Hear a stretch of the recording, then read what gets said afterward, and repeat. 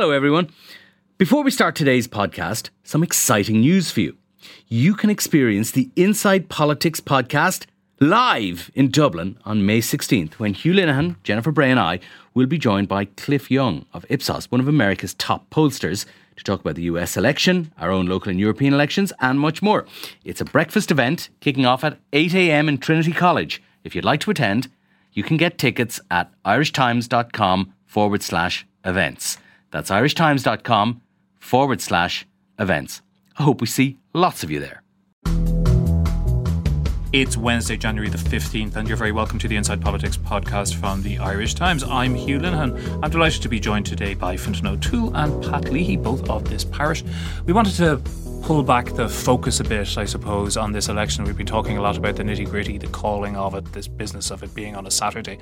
And we'll maybe touch on a couple of those things. But first, Fintan, you jumped the gun a little bit in your column in yesterday's Irish Times, where you were complaining about something which it seems to me that people have been complaining about since the dawn of time here, which is the inability of the Irish political system to deliver real necessary change because of clientelism. Is that fair? Well, is it clientelism? Yes, patronage. I was just sort of trying to highlight just two examples from last week that just happened to coincide, right? So one was the announcement of the sports grants, entirely coincidentally timed for the week before they're going to call an election, and we know from reporting in the Irish Times by Fia Kelly that in one of the big grants went to, for example, the Connacht Rugby redevelopment, Connacht Rugby ground in Galway. Perfectly good project, by the way. I'm not complaining about Connacht Rugby, but Connacht Rugby asked for 20 million. They were told, the process went through, the Department of Sport says 10 million is the appropriate grant from the state.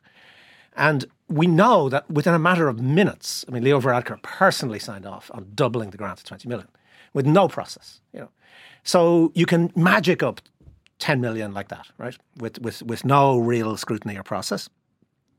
The day before, we had a big announcement from the Department of Education, right, which was that it was massive, fantastic, great, partly a response to the Irish Times No Child campaign on child poverty, €1 million finally for free school books in DEIS schools, deprived primary schools, €1 million. A pilot project. We're not saying that we're going to do this like forever. Like it's just, we'll see how it goes. It's €1 million after all. It's an awful lot of money. And it's the disjunction between these two things tells you something about what our political leaders think of us, right? So they're not stupid, right? They are, by definition, people who are successfully operating the system. So they have to be taken seriously. And it tells you their judgment is saying, or the Fine Gael TDs in Galway in this case, right? Sean Kine and Hildegard Naughton can put on their election literature, I got 20 million for the stadium, is much better from the point of view of getting votes than being able to say, I got free school books for every Irish child. The cost of free school books, for example, would be 20 million, for every child. Now, we are one of the only countries in the developed world that does not have free primary education. Like it's an absolutely basic part of being a modern, civilized society. We put it in the Constitution in 1937, and we still don't have free primary education. Now, they're making a judgment, right, which is actually being able to say, I did free primary education, nobody cares. And the question for us as voters then is are they right about us or are they wrong? Are they right to think that we'll be bought off with a couple of meaningless things like a couple of tax cuts here or there, or a few kind of gestures here and there, or are we actually serious about what would it take to have a single-tier health service, for example, which we've been talking about forever and ever and ever, as well as talking about clientelism forever and ever and ever. I was writing a piece for Saturday just thinking about these things. If this government lasts for the full 5 years, which probably won't, but let's say we are theoretically electing a government in 2025. By 2025, this society will be spending roughly 25 billion a year on healthcare. 25 billion, if you put the public taxpayers' money, the premiums we pay on health insurance and all the out-of-pocket expenses together. 25 billion. And the absolute chances are we still will not have a functioning health service, which doesn't have some of the highest waiting lists in the world. We currently have 8 times more people on hospital waiting lists in Ireland than you have in England. That's not proportionally. I mean, absolute numbers. 8 times more in our little society than you have in England. And yet we spend more money per capita than they do. And yet it's not a money problem. Right? We're one of the biggest spenders on healthcare proportionally in the world. And you could even add into that we should be getting better value because we have a younger population, right? So this is going to change over time. But as of now, our population is unusually young, and therefore we should be getting a lot of bang for our buck, and we're not. Are we interested in really thinking about what are the long-term changes you need to make to tackle that kind of stuff? So, Pat, our system is broken, and particularly relevantly right now because we're starting at the start of an election campaign. A key reason our system is broken is because of the incentives which politicians are reacting to. And everybody within the system is acting rationally, in a way. So politicians accumulating are relying on many accumulated years of experience are reacting to the behaviour of the voters, and they're reacting rationally to it. So, Sean Kine and Hildegard Naughton and their political allies who secured the 10 million extra for Connacht Rugby, on top, by the way, of the 10 million that they've been allocated in the sports capital grants. They're doing so because they believe, with a high degree of justification, that they will be rewarded by voters for doing so. So actually, this question is more one for the voters Absolutely. than it is for the politicians, and this is one of the reasons why this campaign is so important, because it's the one chance that voters get.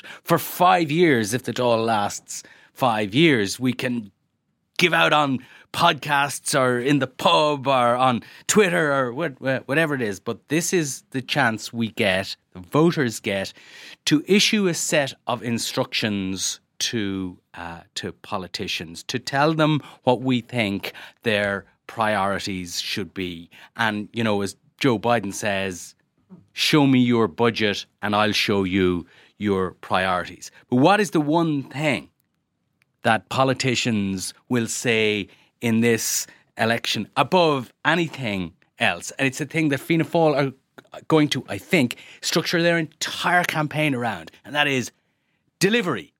I'll deliver. And what they mean by that is I'll deliver principally for the local area. Go back to the voters. Look at the election surveys that tell us after every election the single biggest reason that people chose to vote for a particular candidate was to deliver for the local area.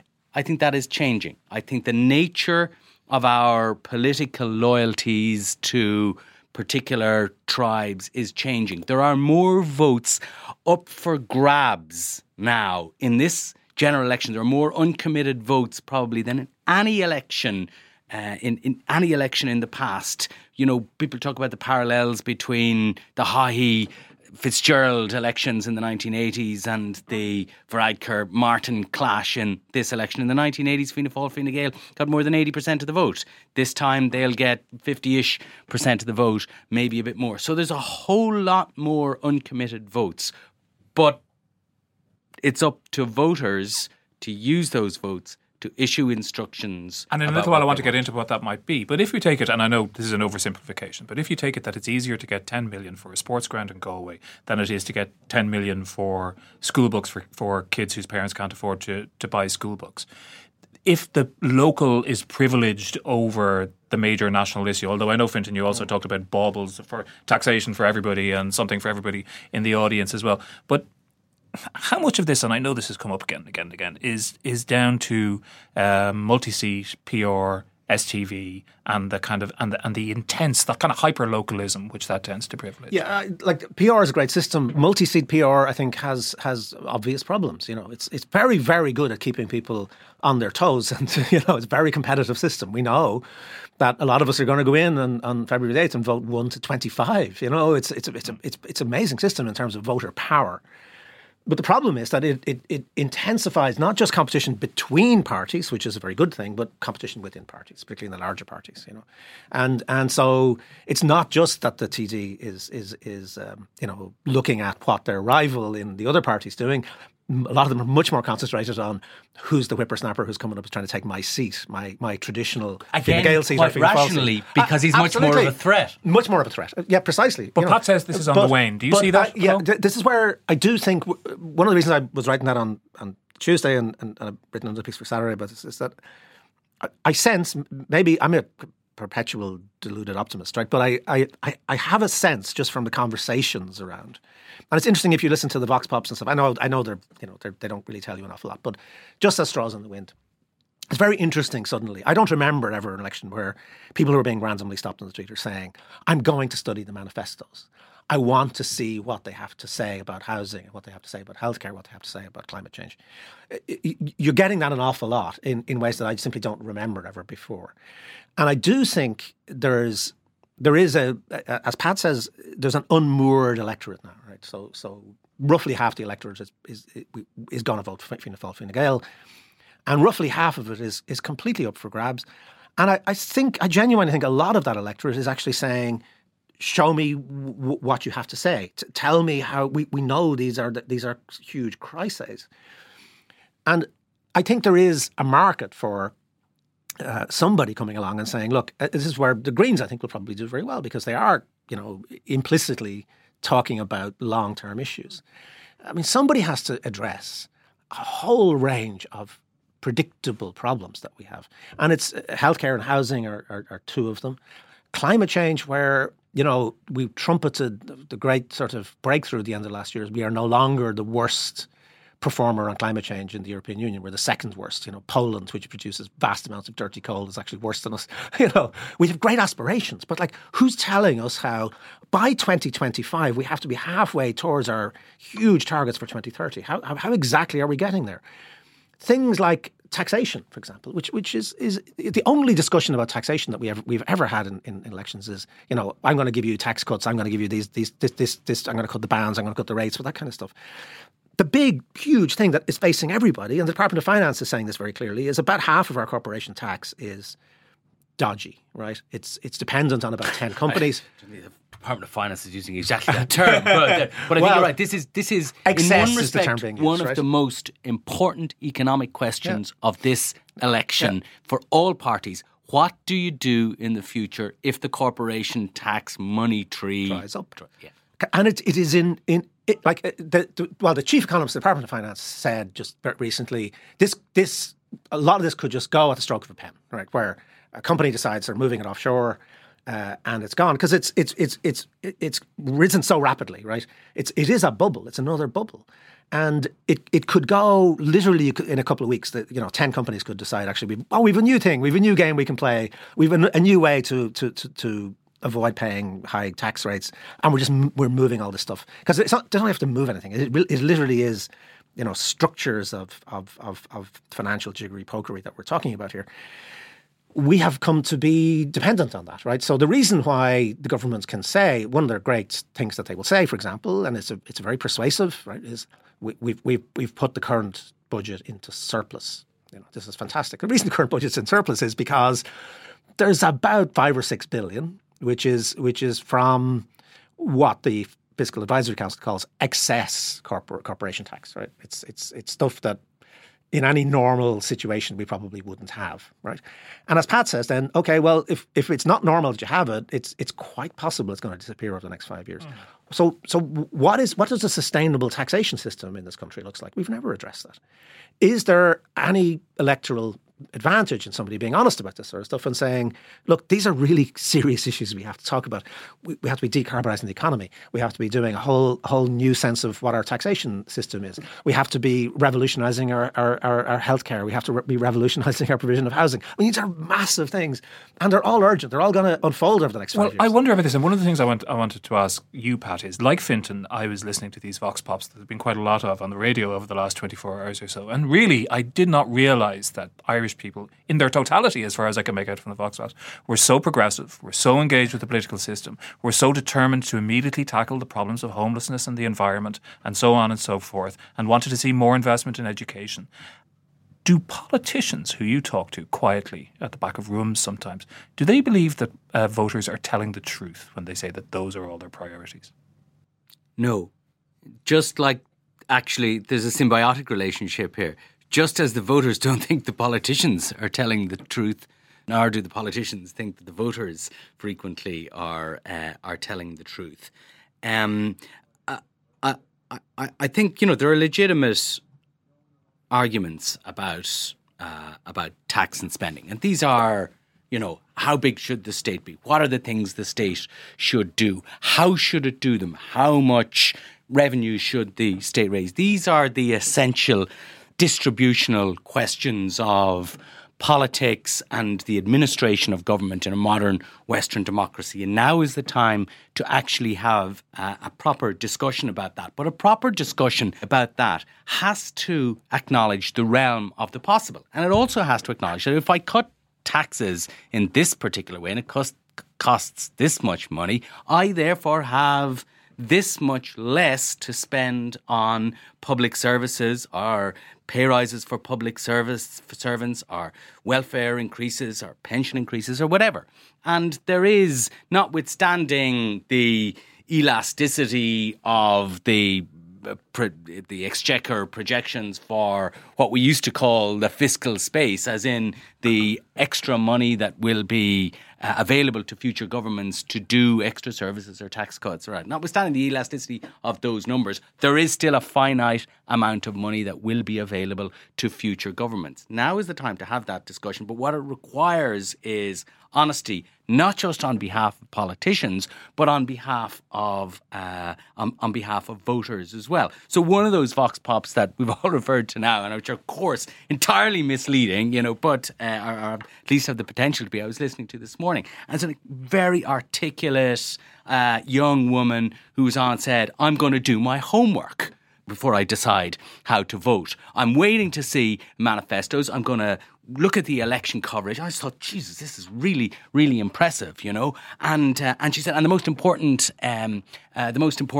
issue for me is the cost of third level for me. The fees are extortionate, and I want my fees to be cut. And thinking that third level should be made free or is near to free is a perfectly legitimate political position, and she is absolutely entitled to hold that position. But what she must acknowledge is that if she spends the money on herself and her pals, there is less money elsewhere to deal with other issues. And those are the sort of trade-offs that are involved in the day-to-day business of government. Assuming that our broad structure of government is unlikely to change after this election, assuming, for example, that either Fianna Fáil or Fine Gael will lead the next government, which I think is what is overwhelmingly likely after this election, then those sort of trade-offs must be acknowledged in the election debate. Fintan, the likelihood, it seems to me, is that regardless of who wins that contest between the two big parties, the next government will most likely involve a party of the left or from the progressive wing of Irish politics, or some combination of them, out of the Greens, Labour, who knows, Sinn Féin perhaps, depending on how things break down. Do you see that as being a positive outcome, or do you think it could actually make a change to what you're talking about here? I think potentially it could. It seems to me that the left is not going to have any real influence unless it coheres in some way, right? That's to state the very obvious. And the biggest difficulty there, of course, is Sinn Féin. I mean, so Sinn Féin it's not just Sinn Féin. What I mean is people's unwillingness to coalesce with Sinn Féin. Do you know what I mean? So Sinn Féin occupies numerically pretty much the position that the Labour Party traditionally did, and in many constituencies it's pretty much like Labour Party in the 1980s or the early 1990s. It's probably going to pretty much hold its seats. We don't really know, but it's unlikely to gain much, but it's unlikely to lose a lot. So it's probably going to have something around 20 seats. That's traditionally what the left, in terms of the Labour Party, has brought to bear, right? So we've got 20 seats. We coalesce mostly with Fine Gael, once with Fianna Fáil. Is Sinn Féin or is it not a player? Is a key question, right? So if everybody's saying, well, we're not going to deal with Sinn Féin can't be in government, it distorts the whole process then, right? So it means that you've got this big block. Arguably, will the Greens, Labour, the Social Democrats, between them have another 20 seats? Possibly. But it still makes the numbers very strange. And the system has to be honest. One of the things I think I completely agree, Pat, about honesty. One of the things the system has to be honest about, right, is Sinn Féin or is it not a legitimate political party? Right? It's not, do I agree with Sinn Féin? Do I think Sinn Féin are fabulous? It's, is it or is it not a legitimate part of the political culture in the Republic of Ireland? And is that a legitimate question at this Yes, stage? it is. Well, I mean, we've just had, the entire political establishment in the South, in my view, absolutely rightly saying Sinn Féin absolutely has a duty to be in government in Northern Ireland. I mean, not just like that it's okay for them to be in government, it's that they have an absolute duty to be in government in Northern Ireland. We're all applauding the fact that, the Assembly is up and running, the Executive is up and running, Sinn Féin is back in government, and then we're saying, oh, but Jesus, that stops on the border. For all the stuff that we've had. Contrived. Yes, it is. Yes, it is. System, absolutely. And so contrived in response to very particular And that's been the argument for the last 20 years. But when does that argument change? Well, I think it has to change now. I mean, I really, I'm not, people might know I'm not a particular admirer of Sinn Féin, but you can't keep saying, you can say we don't agree with their policies, but let's be honest about this. That has never been a barrier to coalition formation, right? Coalition formation has always been about you get into the negotiating room and you bargain. That's what happens, right? So to say, well, we don't agree with their policy on housing, for example, which actually is a very good policy, that's not legitimate. That's not the reason they're being excluded. It's being used as an excuse because people don't actually accept their legitimacy. If they don't accept their legitimacy, then come out and say it. Actually, say it directly. But in a way, they do. But they do say that. So they say we don't know who the real leadership of Sinn Féin is. I remember reading a piece you wrote in the not too distant past about how the lie, and I think we can call it that Gerry Adams was never a member of the IRA, was something that everybody in Sinn Féin had to, pay obeisance to. But can I just ask you about that, Pat? I mean, back in the early 90s, Fine Gael refused to go into coalition with the then Workers' Party. And the reason was because it was only 20 years since they'd been engaged in active terrorist acts, and there was still a suspicion that the party was not entirely democratic in the way it was run. All pretty much exactly the same kind of thing we're talking about. And then, within a couple of years, they went in and they acknowledged actually the time had come to bite that particular bullet, for want of a better word. And they got on very well together. The entire history of Irish politics for the last 30 years has been of people and parties doing things that they said they would never do. So that time will come with Sinn Féin.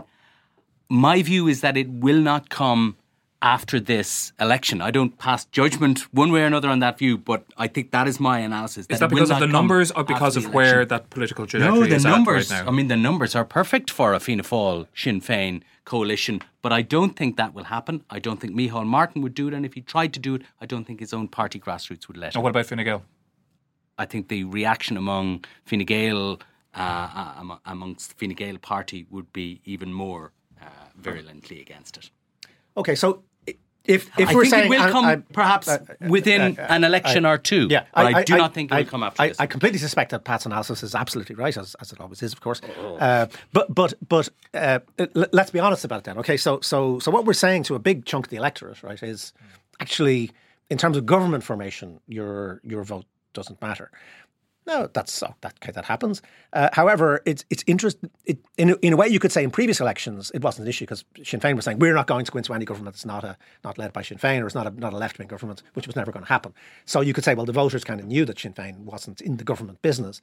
Sinn Féin now is in the government business, right? It's saying very very openly that it wants to be part of this arrangement, whatever arrangement emerges after an election. So I do think there's a democratic problem with saying to those voters, your vote, you may think you're voting for a party which is part of the governmental system. We're saying no, your vote doesn't count in that way. Can I ask you about get back to the voters themselves? Then I was listening to I think his name is João Pina, who is a Portuguese politician from the ruling centre-left government in Portugal. He was on the Echo Chamber podcast, which is a left-leaning podcast. That's what I do when I have some time off. That's how exciting my life is. And he was making the argument that from the point of view of voters who share certain values about the way a society or an economy should be run, people broadly on the progressive left, that they should, if the parties aren't willing to go into electoral pacts or recommend transfers, whatever, the voters should take it on board and they should say, they should make sure that they transfer between those parties. We can list them off. There's 5 or 6 of them, I suppose, at least. And that at the very least, at the outcome of this election, I suppose the consequence would be, is that bloc, and it is quite a large bloc now. It's much larger than it was back in the 1990s. That bloc would have more sway and more sway. Yeah, I think that's absolutely the case. And look, let's just think about what are the possible outcomes. Right? The possible outcomes is a government led by Fine Gael, which is actually unlikely, I think, under Leo Varadkar to be particularly hospitable to a sort of left coalition, even one that excludes Sinn Féin, right?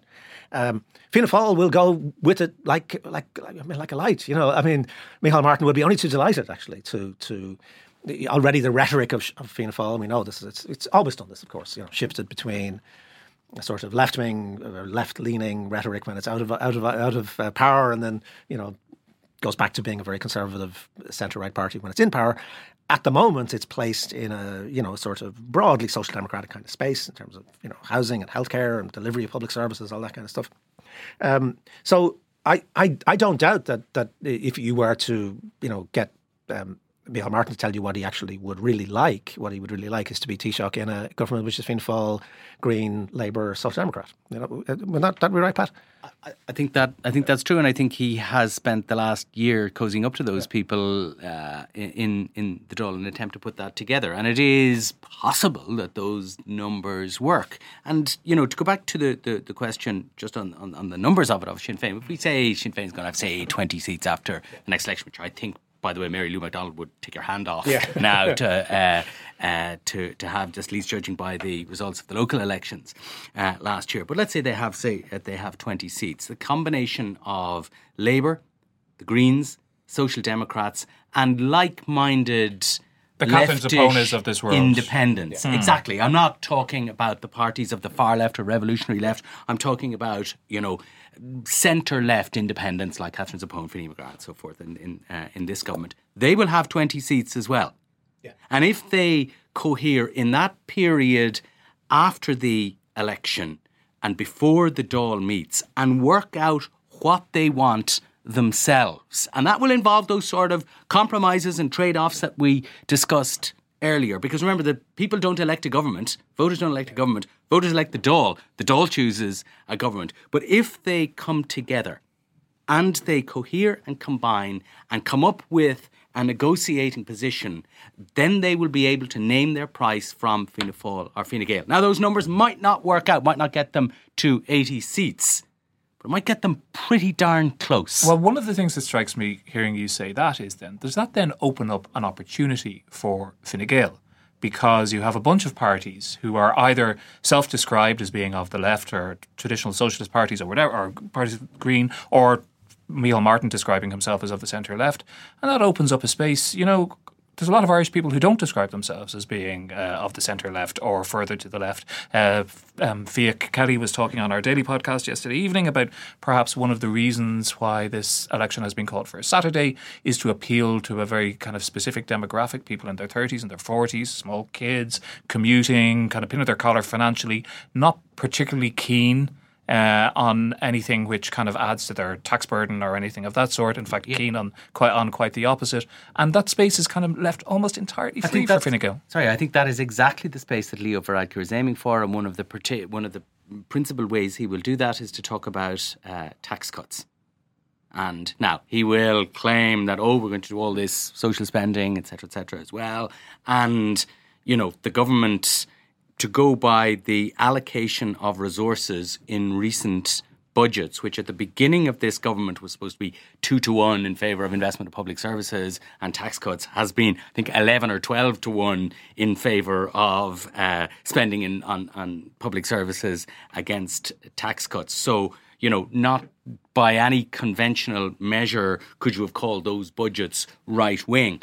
But I think that Leo Varadkar, both because he espies a political opportunity in that space, and also because I think it is more true to his own political philosophy and his own original political attitudes. Anyway, I think we'll zero in on that. And I think the potency that is feared of that by the other parties, you will see from Fianna Fáil, who will have a tax package also in their platform. So when they are confronted with the promise of Fine Gael tax cuts, they will be able to say, we will also reduce your tax burden. The other part, supposedly, of the theory of being a centre-right party is fiscal prudence, which you mentioned earlier, and it's supposed to be completely against all the dogmas of fiscal prudence, that you inject more money into the economy by reducing taxes while the economy is on the rise as much as it is at the moment. Mind you, the centre-right seems to have given up on the fiscal prudence thing in the UK and the US and elsewhere, hasn't it?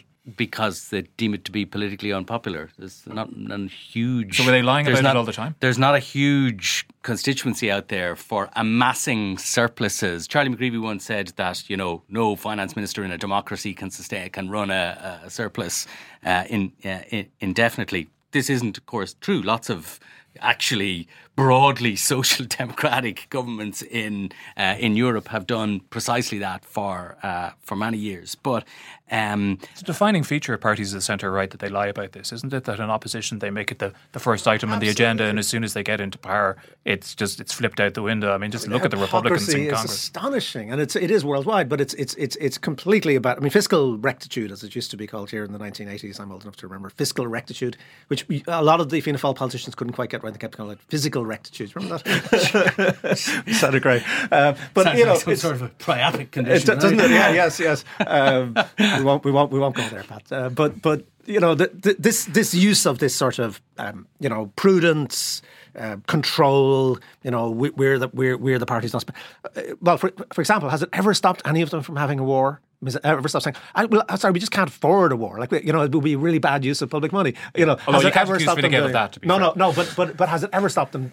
Has it ever stopped, like last week? I mean, Leo Varadkar saying within a matter of minutes, here's another 10 million. Of course it doesn't. So progressive parties should be really attacking them on this, and should really be attacking them on the basis of what does real fiscal prudence look like? Well, real fiscal prudence looks like tackling child poverty, for example, which, apart from being socially unjust, apart from being an appalling abuse of human rights, is fiscally, just on simple fiscal terms, completely insane. To be raising a generation of kids in poverty and homelessness, we know what the cost of that is. You can every euro you're not spending is going to cost you somewhere between 10 and 15 euro down the line. In healthcare, in criminal justice system, in educational opportunity foregone, in taxation foregone, all that kind of stuff. So, and you can look at pretty much every one of these areas, and you can say, look, there's what the country needs is actual fiscal prudence, real serious sense of how are we going to do these things over a period of time.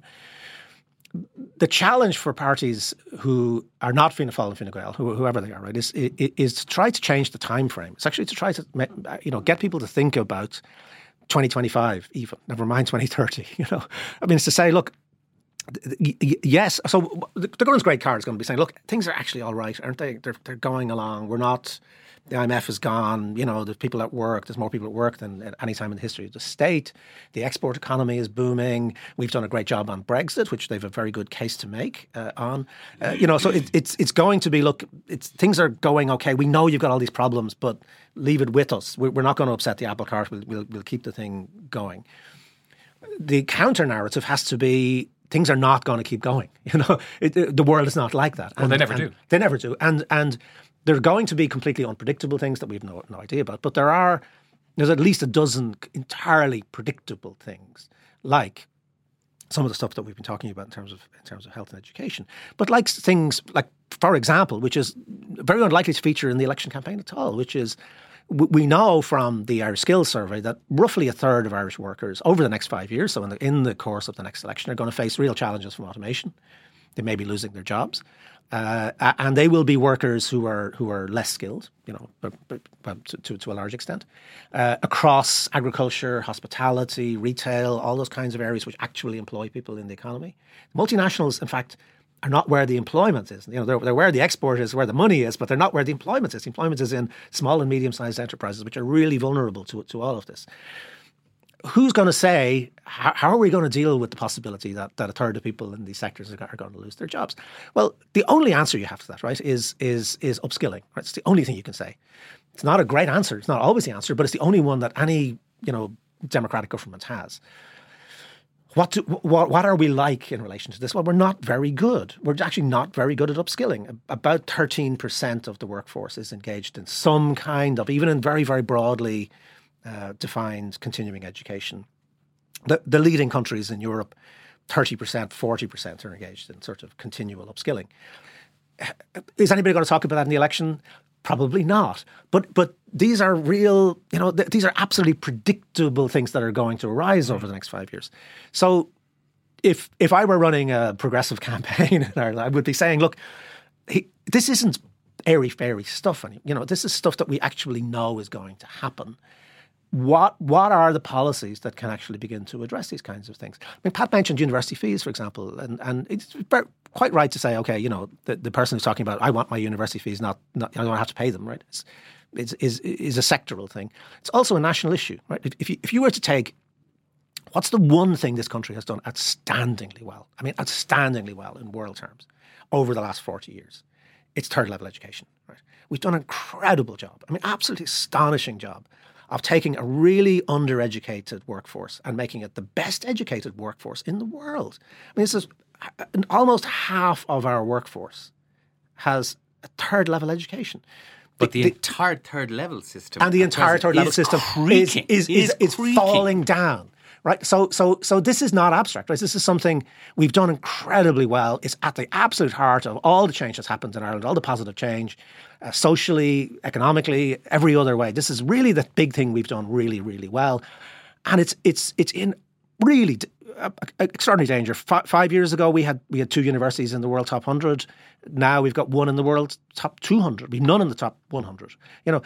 But actually, the reason for that, I agree with everything Fintan said. But the reason for that, or one of the principal reasons that the third level system is absolutely creaking now, is that, like every other part of the public service, it was starved of cash during the following the Great Recession, this great period of adjustment during the period of the bailout, right?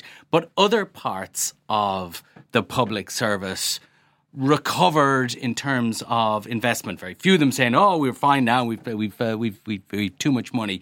But the universities, the third level system was absolutely squeezed, and that squeeze never really abated. And the reason that it didn't really abate goes back to where we started this conversation, is because it wasn't good enough at making the case for itself. It wasn't good at shouting at politicians, at getting that extra 10 million like the guys in Connacht Rugby had. Maybe they should get the guys from Connacht Rugby to run Trinity College. But though, like, this is part of the same conversation. It's part of the whole model of the way we do things, and that produces some fundamental problems in our society. And this is the time that people can issue a set of instructions to politicians to change at least parts of that. It is most unlikely that our entire system is going to change after this election. I don't think nobody's expecting perfection. Of issuing a new set of instructions to politicians when they then go to form the next government, and this is people's chance to do it. Fine Gael used the word future in their slogan, which they launched yesterday, I think. So Fine Gael is supposed to be about the future. Fintan asks about the future. Our democratic political system, some people argue that democratic political systems are inherently very bad at thinking beyond, that the electoral cycle is an extremely damaging thing in many countries, because politicians are given a set of incentives not to think about the future. It is indeed better the alternative. I think we can all agree that. But is the Irish system particularly bad? Either of you can answer that. Yes, it is. You're absolutely right. Of course, this is inherent. The incentives for politicians are time limited. It's like, I think it was in one of your books, Pat, somebody said it's about getting the people to take the shit most of the time and then being nice to them at electoral time. The version of that. The version of that. And that's of course what it is. And so the incentives are very much time limited. They're very much to short horizons. But I think what politicians are coming up against is that the Irish system of government is crisis management. It's not avoiding crisis; it's managing the crisis and managing the political fallout from the crisis. So, and getting people used to crisis, right? So we accept stuff now. Let's just reflect on this. Right? So we accept stuff now in 2020 that at the time of the last election in 2016, if somebody had said, we will now have a completely normal attitude to 10,000 people being homeless, including at least 3,500 to 4,000 children. That'll be just normal, right? That'll be, won't even be a news story anymore. People would say, come on, we as a society would never tolerate that. And of course we do. We get used to things getting worse and worse. We get used to the sort of extraordinary stuff, like the fact that, kids in Ireland simply cannot get access to, I'm talking about time limited. I mean, what kids need, kids with disabilities, for example, with hearing problems, with speech and language difficulties, they need access to treatment now. I mean, it's no good for a 6-year-old or 7-year-old kid saying you'll get it when you're 14. Their life is ruined. This is really shocking stuff that's going on. And we know from figures that Stephen Donnelly, the Fianna Fáil health spokesman, got there recently, if you're in Dublin South East, there's no waiting list at all. If you're in North Dublin, like it's years, So it's not even stuff that you say, well, if you can do it in Dublin South East, why can't you do it in North Dublin? Why what?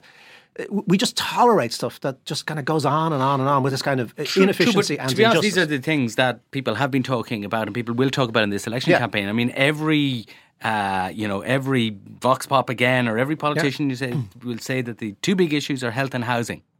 Yeah. So these are the things that are being cannot discussed. be dealt with anymore on a sort of ad hoc basis, right? This is the crisis management thing just isn't working. If you look at those areas, right? For example, healthcare has a cross-party plan, right, called Sláintecare, which was agreed by all the parties, right? This is so. In one way, we've been slowly moving towards a realization that you have to have plans in place that are going to survive changes of government, right?